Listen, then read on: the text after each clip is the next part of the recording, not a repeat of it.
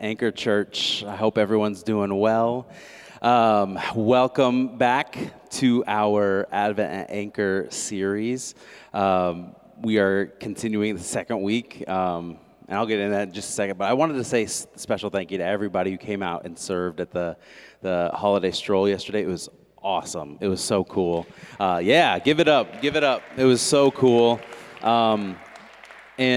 And I was telling the serve team earlier that it just makes me really excited for future events because, like, this group of people gets what that's about, right? It gets that it's about like showing the love of Jesus to people, right? So like I'm just so excited. It was so much fun.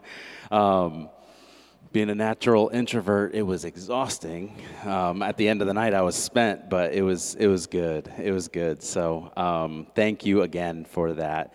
We are, like I said, in our Advent at Anchor series, and Advent is just the celebration of the birth of Christ. And traditionally, the Advent calendar is it goes through four, I guess, kind of characteristics maybe, hope, peace, love, and joy. And today we're diving into peace. We lit the candle of peace today, and I'm going to talk about the peace of God. But really quickly, I want to read kind of our core scripture centered around, that our series is centered around today. That's Isaiah chapter 9.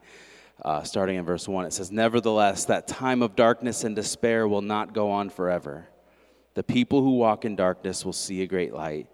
For those who live in a land of deep darkness, a light will shine. You will enlarge the nation of Israel, and its people will rejoice.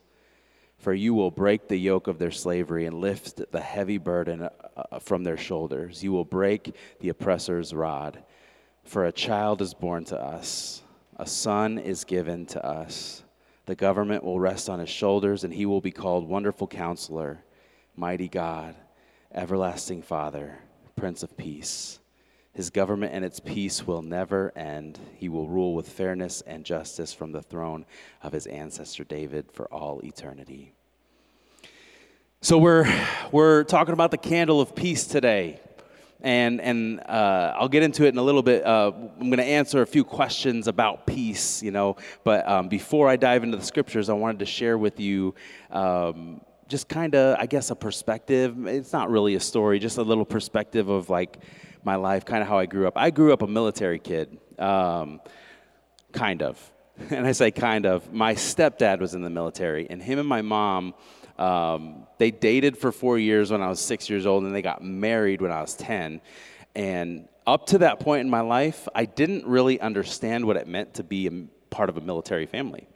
I found out about 6 months after they got married, it meant moving, not getting too settled. Now you gotta now think about this, okay? I was born and raised up to that point in my life in the same town with all of my family. So all I ever knew was right there. I was really comfortable. I was really settled. Like I had a good grasp on the world, right? Like I was comfortable and settled. And then my mom got married to this guy that was in the military, and about 6 months later, we're like, hey, we're getting orders to a brand new city in a brand new state, and you're going to go to a brand new school, and you're going to meet all these brand new people, and your life as you know it is going to be over. Like, okay, that's really uncertain. That's really unsettling, right? Like, what do you do with that? And like, what can you do as an 11-year-old or 10-year-old, whatever? And like, just kind of roll with the punches. So we moved to San Antonio, Texas, and I started getting friends, and I started kind of finding the things that I was into, and I started settling down and like kind of making a life for myself there. And wouldn't you know it, just as I start to get settled, my stepdad sits us down. Hey, we're getting orders. We're moving to a brand new city in a brand new state. We're going to meet all brand new people. Again, this unsettling feeling is there, uncertainty, just anxious, worrying, what's going to happen, just the worrying about the unknown, not knowing. And so we moved to Nebraska and, again, had to start over at a brand new school, make all new friends, and it was so tough. And then 4 years later in Nebraska, I give my life to Jesus, and that changes everything, right? All of the friends that I had before, they didn't want anything to do with that, and so I had to have brand new friends and learn a whole new life. I mean, more unsettledness, right? So like, this is just kind of a theme for me in my life, is just being unsettled. And then, when I'm 28, we stepped into our first vocational ministry role as youth pastors in Tennessee. You guessed it.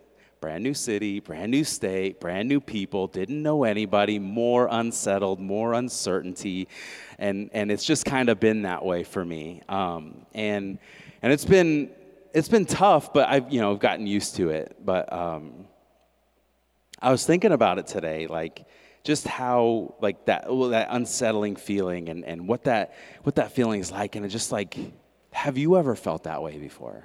Unsettled, uncertain, worried, anxious about whatever. I mean, I'm sure you have. I think everybody has. And maybe it's been like the same situation. Maybe you've moved a lot, and maybe you just had a whole lot of new and just a lot of uncertainty that way. So you like know what I'm talking about. That's nerve-wracking, right? It can be.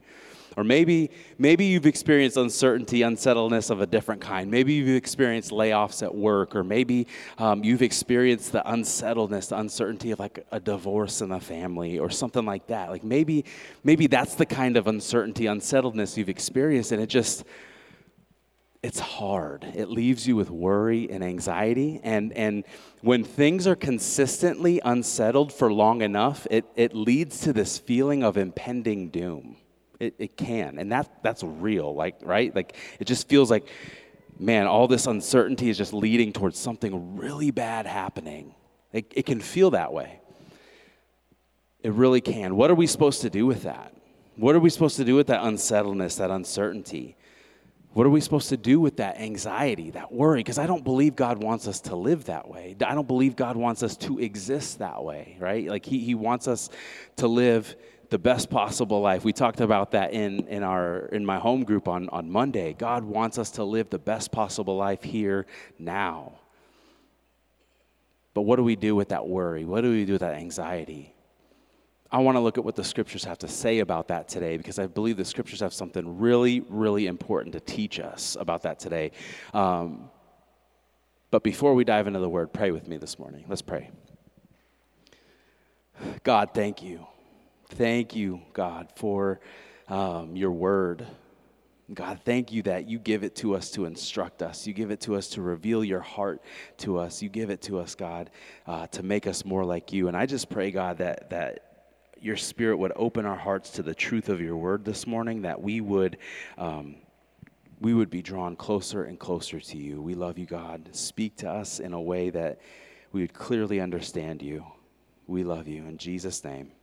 Amen. Amen. Amen. If you have a Bible, you can open it up to Luke chapter 2. We're going to go to Luke chapter 2, start in verse 8. And whenever I preach, I say this almost every time I preach from a perspective of there and then. And what that means is, if we're going to understand how the Bible applies here and now, I think we have to understand what it meant there and then and what was going on in the world of the Bible. Because I never want to take the words of Scripture and twist them to make them mean what I mean. Because a lot of people can tell you what the Bible says.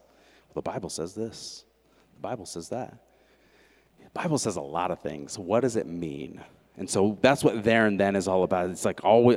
That's why I preach the way I do. I always want us to understand what Scripture means, not just know what it says. So Luke chapter 2, starting in verse 8. That night there were shepherds staying in the fields nearby, guarding their flocks of sheep. Suddenly an angel of the Lord appeared among them, and the radiance of the Lord's glory surrounded them. They were terrified, but the angel reassured them.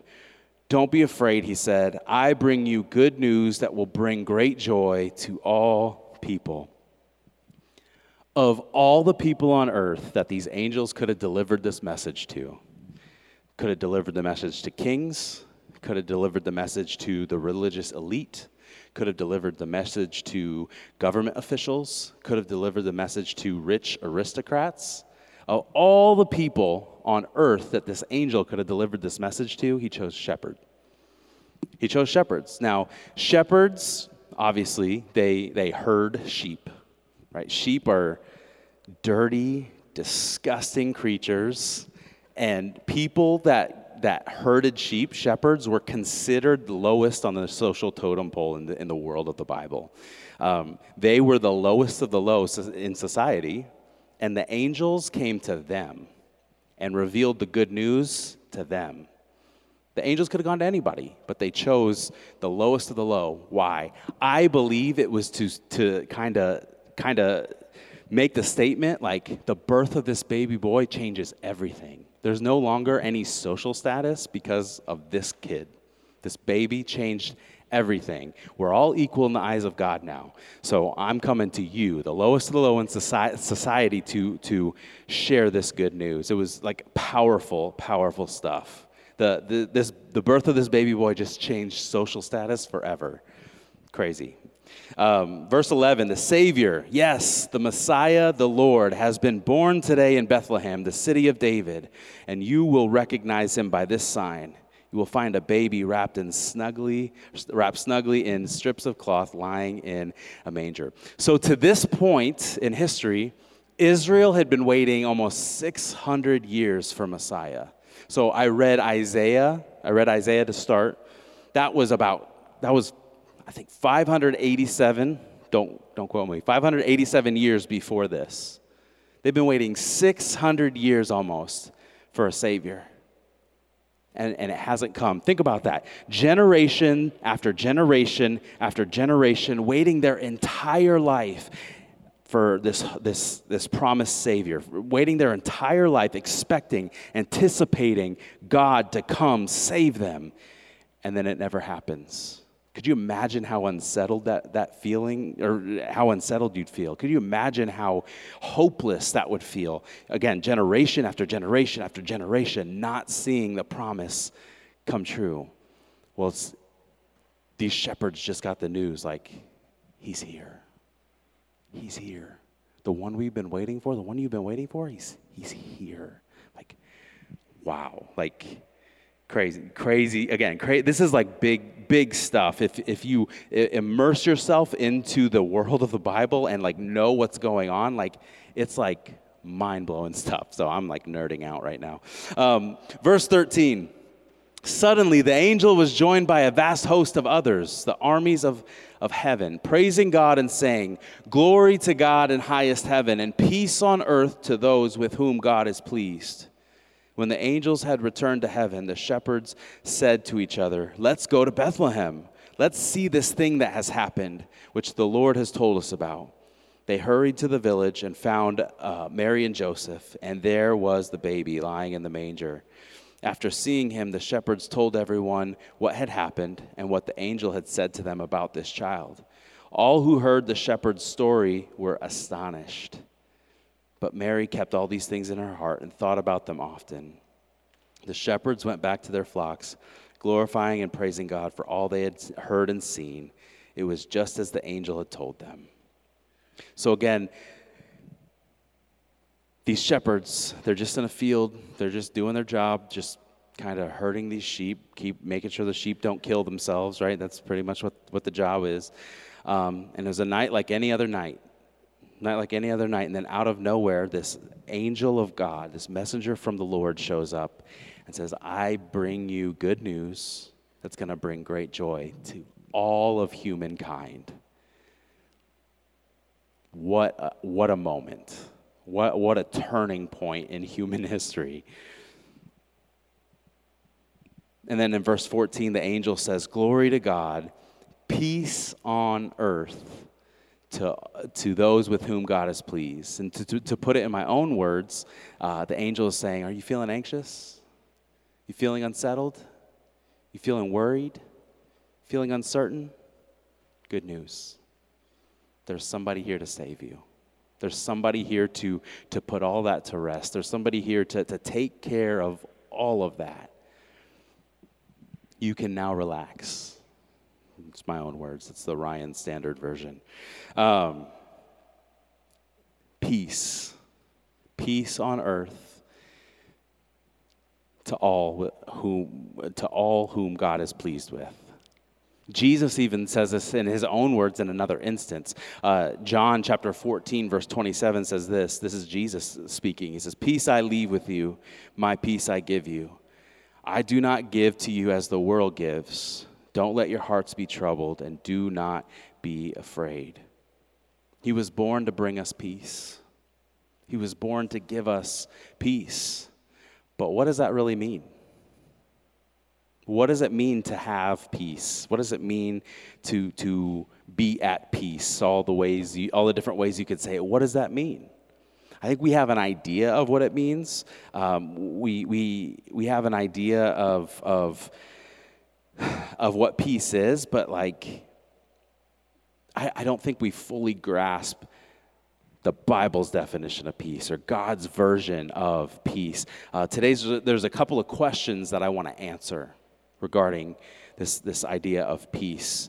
The first question that I want to answer today is that specifically, what is peace? What is peace? How? I mean, there's a way to define it by the dictionary, but what is peace actually? Because the way the Bible talks about it is way more complex. It's way bigger than the way I think we understand it. I think when people hear the word peace, I think we automatically assume, oh, that's an absence of conflict. Peace just means that we're not having conflict. But the way the Bible talks about peace is it's so much bigger than that.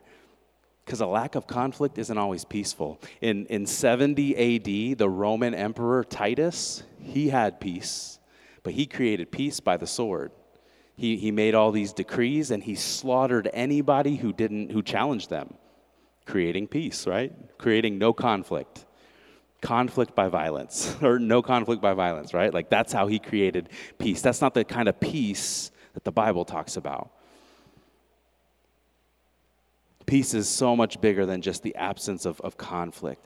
I have a video right now that I want to show you that, in my opinion, it explains perfectly what biblical peace is. It explains perfectly the idea of peace that God wants us to have. Turn your attention to the video screen, please. The word peace is common in most languages. People can talk about peace treaties or times of peace. It means the absence of war. And in the Bible, the word peace can refer to the absence of conflict, but it also points to the presence of something better in its place. In the Old Testament, the Hebrew word for peace is shalom. And in the New Testament, the Greek word is eirene. The most basic meaning of shalom is complete or whole. The word can refer to a stone that has a perfect, whole shape with no cracks. It can also refer to a completed stone wall that has no gaps and no missing bricks. Shalom refers to something that's complex with lots of pieces that's in a state of completeness, wholeness. It's like Job, who says his tents are in a state of shalom because he counted his flock and no animals are missing.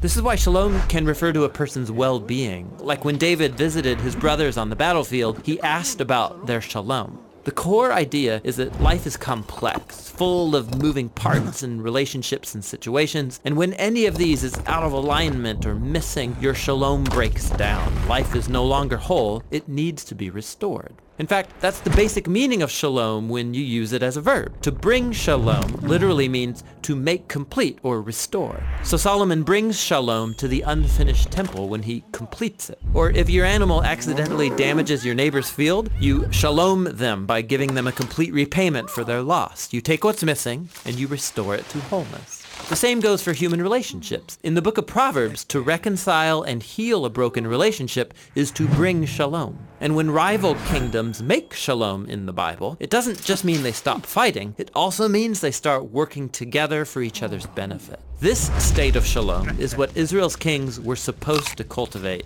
and it rarely happened. So the prophet Isaiah, he looked forward to a future king, a prince of shalom. And his reign would bring shalom with no end. A time when God would make a covenant of shalom with his people and make right all wrongs and heal all that's been broken.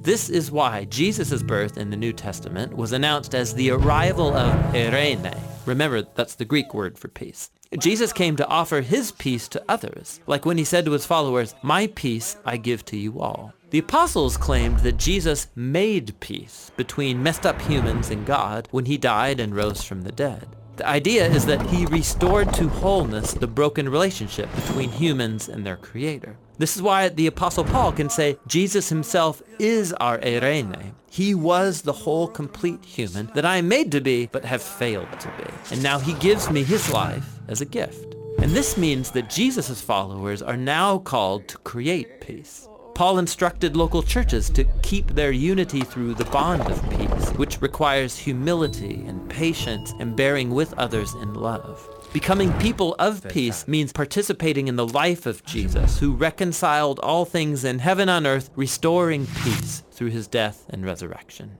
So peace takes a lot of work, because it's not just the absence of conflict. True peace requires taking what's broken and restoring it to wholeness, whether it's in our lives, our relationships, or in our world. And that's the rich biblical concept of peace. Wholeness, completeness, restoration. That's the biblical definition of peace, not just an absence of conflict, not just an absence of violence or war. It can mean that, but it's so much bigger. When the angel said in Luke 2:14, "Glory to God in highest heaven and peace on earth to those with whom God is pleased," what the angel is not saying, the absence of conflict to all on earth whom God is pleased with, right? That's not what he's saying. He's saying, hey, the Messiah is here. You're now complete. You can now be restored fully to your God forever. That's what he's saying. Wholeness is here. Israel had been waiting more than 600 years, and now shalom is here, right? The eirene. Wholeness, completeness, restoration. That's what biblical peace is. And that's the peace that Jesus brings. That's the peace that Jesus gives. That's the peace that came with the good news of the birth of that baby boy. Completeness, wholeness, restoration. So that's the first question I wanted to tackle today. What is peace? It's wholeness. The second question that I want to answer today is this. What's the difference between the peace of God and the peace of the world? What's the difference that the peace God offers and the peace the world offers? Some of the most prominent gifts of peace the world offers us is through the mouth of a bottle. It's through the filter of a cigarette, or it's through the needle of a syringe. It's from a pill of a bottle. So the most prominent gifts of peace the world offers us is mind-numbing drugs. It's something that covers over the actual issue. Legal drugs are so important to people's peace of mind, they make up multi-billion-dollar industries. And illegal drugs make up more than that.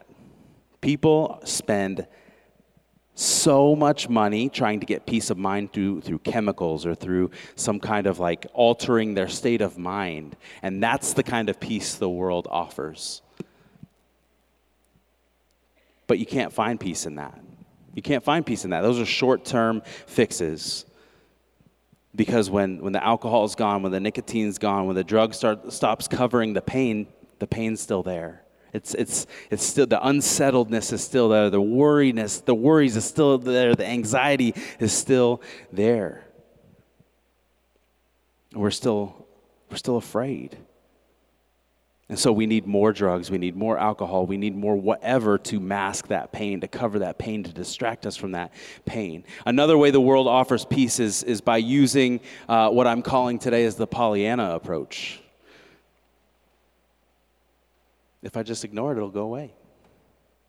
If I don't acknowledge it, it doesn't exist. That's another approach the world offers, how the world offers peace. If I don't acknowledge it, then it doesn't exist. If I don't believe it, then it's not real, right? If I don't believe that I'm anxious, then I'm not anxious. If I don't believe that I'm unsettled, that I'm worried, then I'm not. I'm good. There's even like a suggested state of meditation where a person would focus on avoiding thoughts about depressing things or spending their time thinking about good things. And what good things did they suggest we think about? I'll list some of them. I feel peace and tranquility filling my mind and body. These are like, some people do this, right? They try to convince themselves, I feel this happening. My mind is calm. like a lake on a quiet summer day. I feel calm and relaxed and peaceful. I am a center of peace and calmness and happiness. I hate to say this, but like those kind of exercises are pointless. They're pointless because people who promote things like this, they want you to fix your mind on empty words and meaningless phrases. Without the love of Jesus, without knowing Jesus, without the empowerment of the Holy Spirit, those phrases, those words don't mean anything. They can't do anything for you. That visualization, it's a technique called visualization. Just picture it happening and it'll happen. Just picture it happening and it'll come true. Without Jesus, without the Holy Spirit, that exercise is pointless. It's useless. But this is a way that the world offers peace. Try to convince yourself that you're at peace. Try to make it happen through the will of your thoughts. And again, without the empowerment of the Holy Spirit, it doesn't work. A lot of the world's methods to bring peace are Band-Aids to cover up the actual issue that's going on, right? The actual things that are going on. They're Band-Aids to cover up our incompleteness. The peace the world offers only tries to distract us from what the real problem is. What's the real problem? I'm not enough. I am insufficient. I am lacking fully. That's the real issue. And when I don't face it and I try to cover it up, like it's going to remain. And when the alcohol goes away or when the drugs go away or whatever, like that issue is still there staring me in the face. My incompleteness is the issue. The hope of God is different, though. The hope that was given to us when Jesus was born, the hope that the good news brought, it's different. The hope, the peace of Jesus, this is what it does. It shines a light on your incompleteness. It shines a light on my incompleteness, and it says, you are fully lacking, but I'm enough. You are fully incomplete right now. That's kind of a like contradicting, but like you are incomplete right now, but I complete you.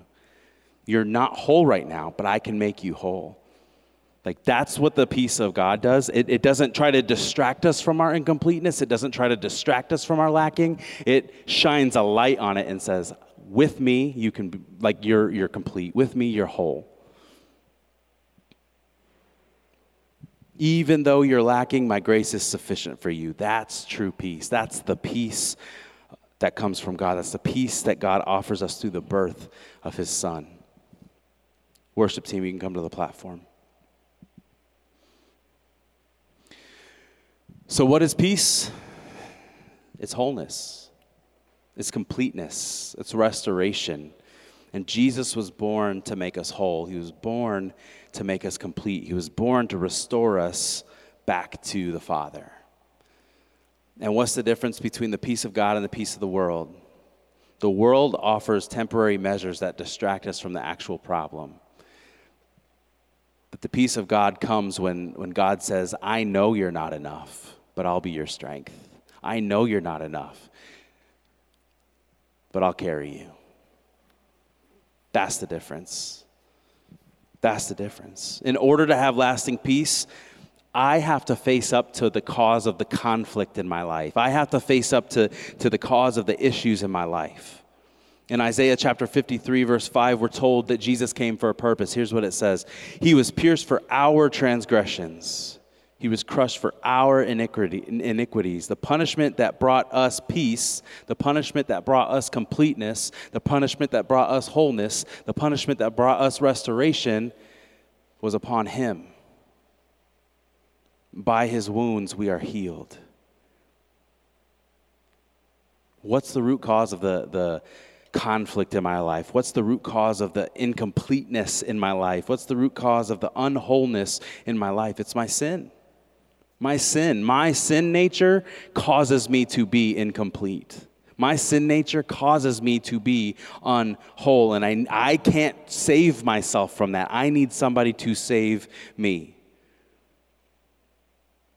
The cause of the conflict in my own life is my own sins, my own transgressions, my own iniquities, and I have to acknowledge that they're sins. When we don't acknowledge our our sin, it allows us to stay in this unsettled state. It allows us, it keeps us in that uncertain state, that state of worry, that state of anxiety. And that's the reason there's no peace in people's lives.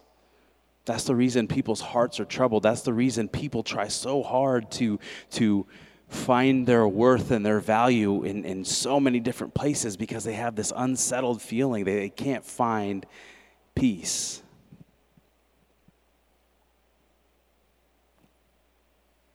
As we go through the Christmas season, let's remember the peace that the birth of this one child gives us. For a child is born to us, a son is given to us, and he will be called Prince of Peace. Let me pray for you this morning. God, thank you. Thank you for peace, your peace. Thank you, God, for restoration. Thank you that you brought completeness to us. Thank you, God, that you made us whole.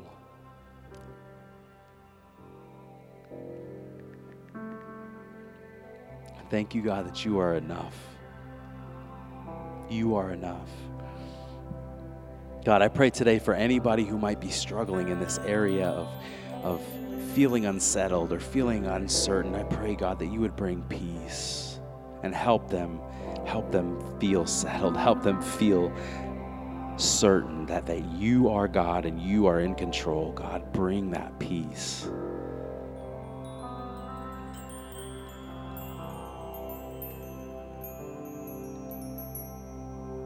Philippians 4 says that we should thank God for all he's done and tell him what we need, and then we'll experience the peace of the Holy Spirit that surpasses all understanding, the wholeness, the completeness, the restoration that surpasses all understanding. That's what he wants for us today. He wants us to experience that completeness, that restoration. He wants us to live in it. He doesn't just want us to experience it. He wants us to live in that. He wants us to live in peace. God, thank you. Thank you that you offer us that. You offer us your peace.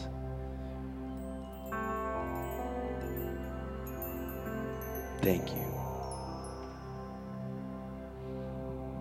I want to talk really quickly to those in the room who maybe you don't know God, or maybe you did at one point, but you walked away for whatever reason. And maybe you didn't walk away physically, right? Maybe you didn't stop coming to church, but there's the heart posture. You walked away from God. Because I've seen that before, where people continue to keep coming to church, but their heart is far from him. If that's you walked away from God, literally or figuratively, like today's the day where you can come back to him and you can grab hold of this peace, this completeness, this wholeness, this restoration. If that's you today, say, Pastor Ryan, I want to receive Jesus, or I want to give my life back to him. I want to pray with you. And at the count of 3, I'm going to ask you to raise your hand so that I can know who I'm praying with. Now, I'm not going to embarrass anybody. I'm not going to single anybody out, nothing like that. I just want to know who I'm praying with. So if that's you, with all heads bowed and all eyes closed, if that's you, at the count of 3, I want you to raise your hand so that I can pray with you. 1, his peace is waiting for you. 2, he's inviting you into his family right now. 3, if that's you right now, raise your hand so I can pray with you. Raise it high.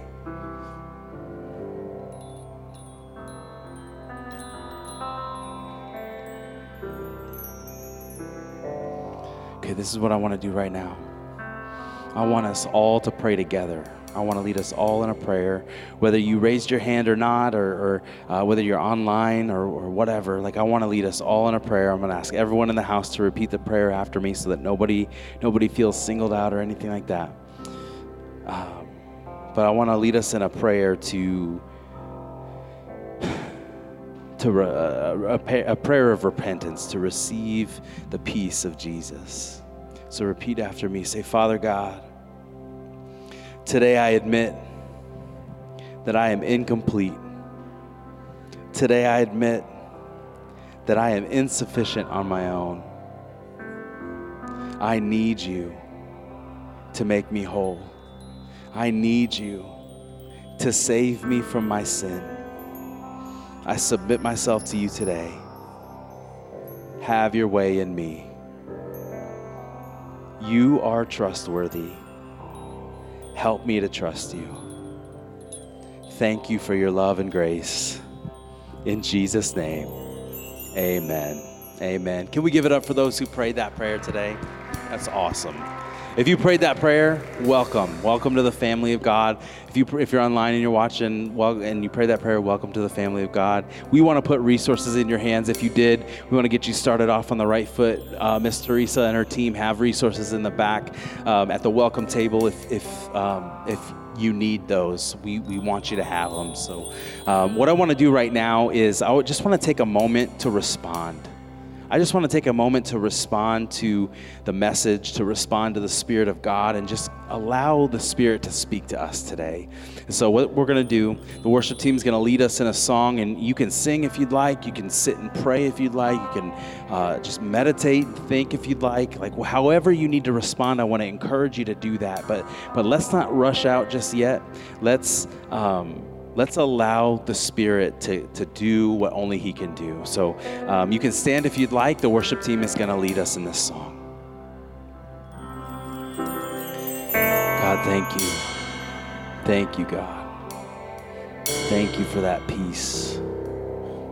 Thank you for that wholeness, that restoration. Thank you.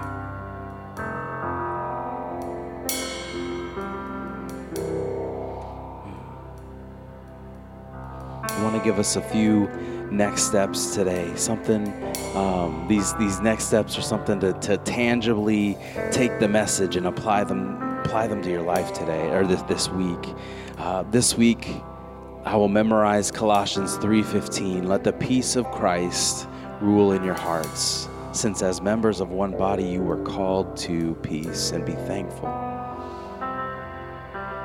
This week I will pray and seek to experience the peace the birth of Christ brought to the world. And this week I will bring a friend with me to church. These are just some easy, tangible next steps to take today's message and try to apply them to our life. So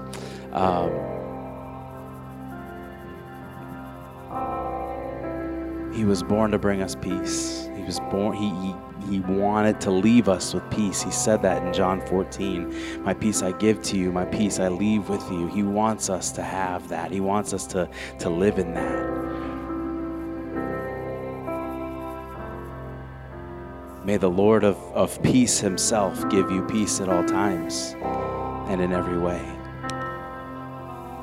Thank you, God. Thank you for all you do, God. Thank you for all you're doing in me. Thank you for all you're doing in our church, through our church. God, we just praise you. We love you. We give you all the glory and honor. In the name of Jesus, I pray. Amen. Amen. Thanks for being here, everybody. Thanks for worshiping today. Have a great week. We'll see you next Sunday.